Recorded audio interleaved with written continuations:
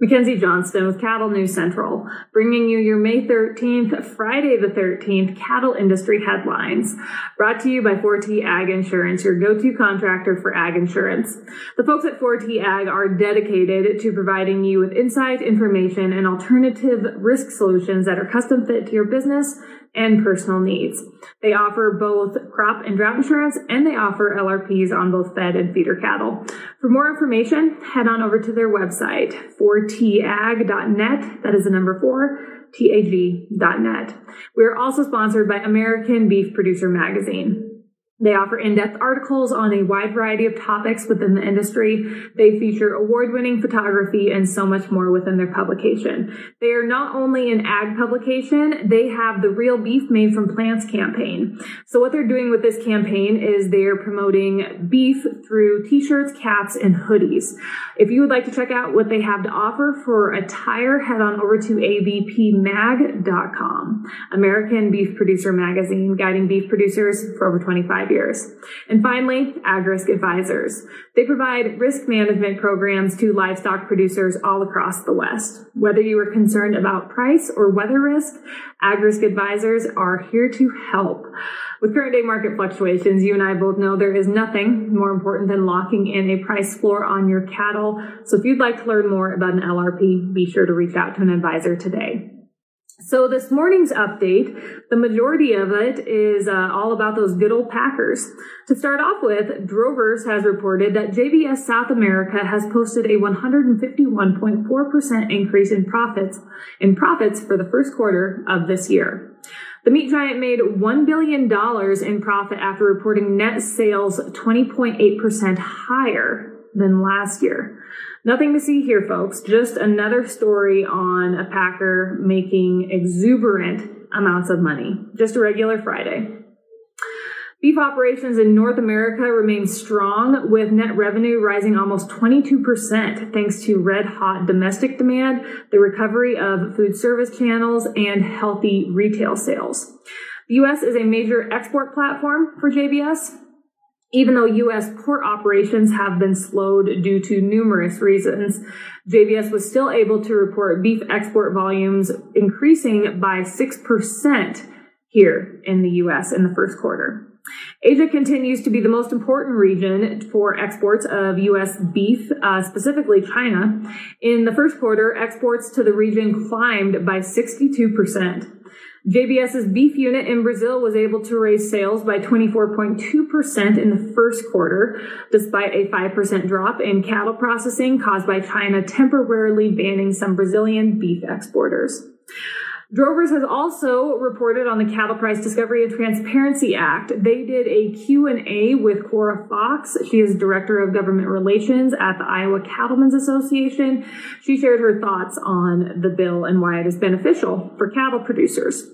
Fox believes there are 3 main points within the bill that are most beneficial for producers.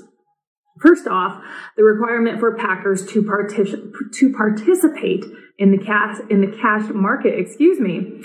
This requirement is incredibly valuable to cattle producers who are shut out from the market for various reasons, such as black swan events, captive supply, labor shortages, etc. Guaranteeing some level of activity in negotiated trade keeps cattle moving in all parts of the beef belt on a regular basis, said Fox. And this is something all of us have been talking about for quite some time. We have to make the packers compete in the cash market, and this bill enables that. Secondly, Fox said the value of negotiated trade as it pertains to price discovery needs to be recognized. The entire cattle industry believes that price discovery is valuable. It's a no-brainer. Cattlemen that Fox works with believe that price discovery is a shared responsibility of all participants. It shouldn't just be a burden carried only by producers in Iowa, Nebraska, Minnesota, when it's a benefit to all. The third beneficial detail in the Cattle Transparency Act is providing more information to producers, which will help them make better marketing decisions. When asked if she foresees any unintended consequences with this bill, Fox replied with the question, "Aren't there very real consequences of doing nothing?"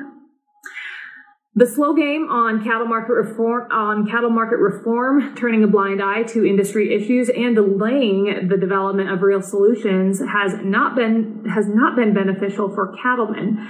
And whether it's cattle organizations saying that this bill isn't strong enough, or cattle organizations saying that they're just completely against mandates, even though in the past few years they said they would take a stand, they would go after a regulatory approach if their voluntary approach didn't work. You know, we have such a wide range of opinions and such extremes in our industry. You know, and that's part of the problem. As I've said before, we just fight against each other. We drag our feet. We kick our can down the road. We say we'll come up with better legislation. But no other legislation is on the table. No other senators are talking about anything else. Nothing else is happening. You cannot continue to just do what we've been doing. What we are doing is not working. So change is what we need. Fox believes that if this bill were to be enacted, it would create change. Many are stuck on the mandate provision within the Cattle Transparency Act, but this legislation would allow producers across the nation to tell USDA what's working, what isn't, and what can be improved upon. This detail is important because there is no such thing as a perfect bill or silver bullet solution. Let me say that one more time.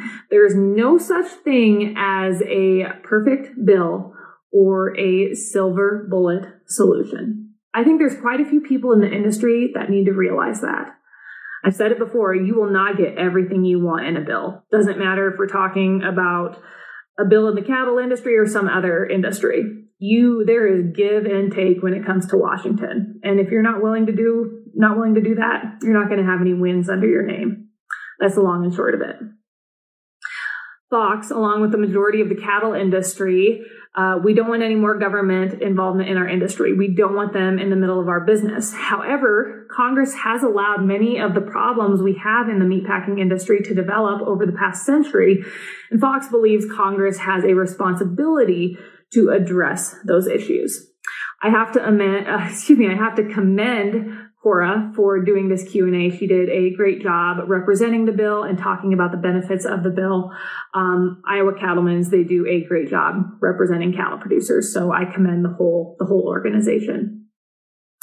Finally, Drovers has reported that according to a report released on Thursday by a special House subcommittee investigating the nation's pandemic response, America's large meat packers pushed baseless claims of beef and pork shortages in the early weeks of the pandemic to persuade the Trump administration to keep packing plants running and disregard the risks of coronavirus.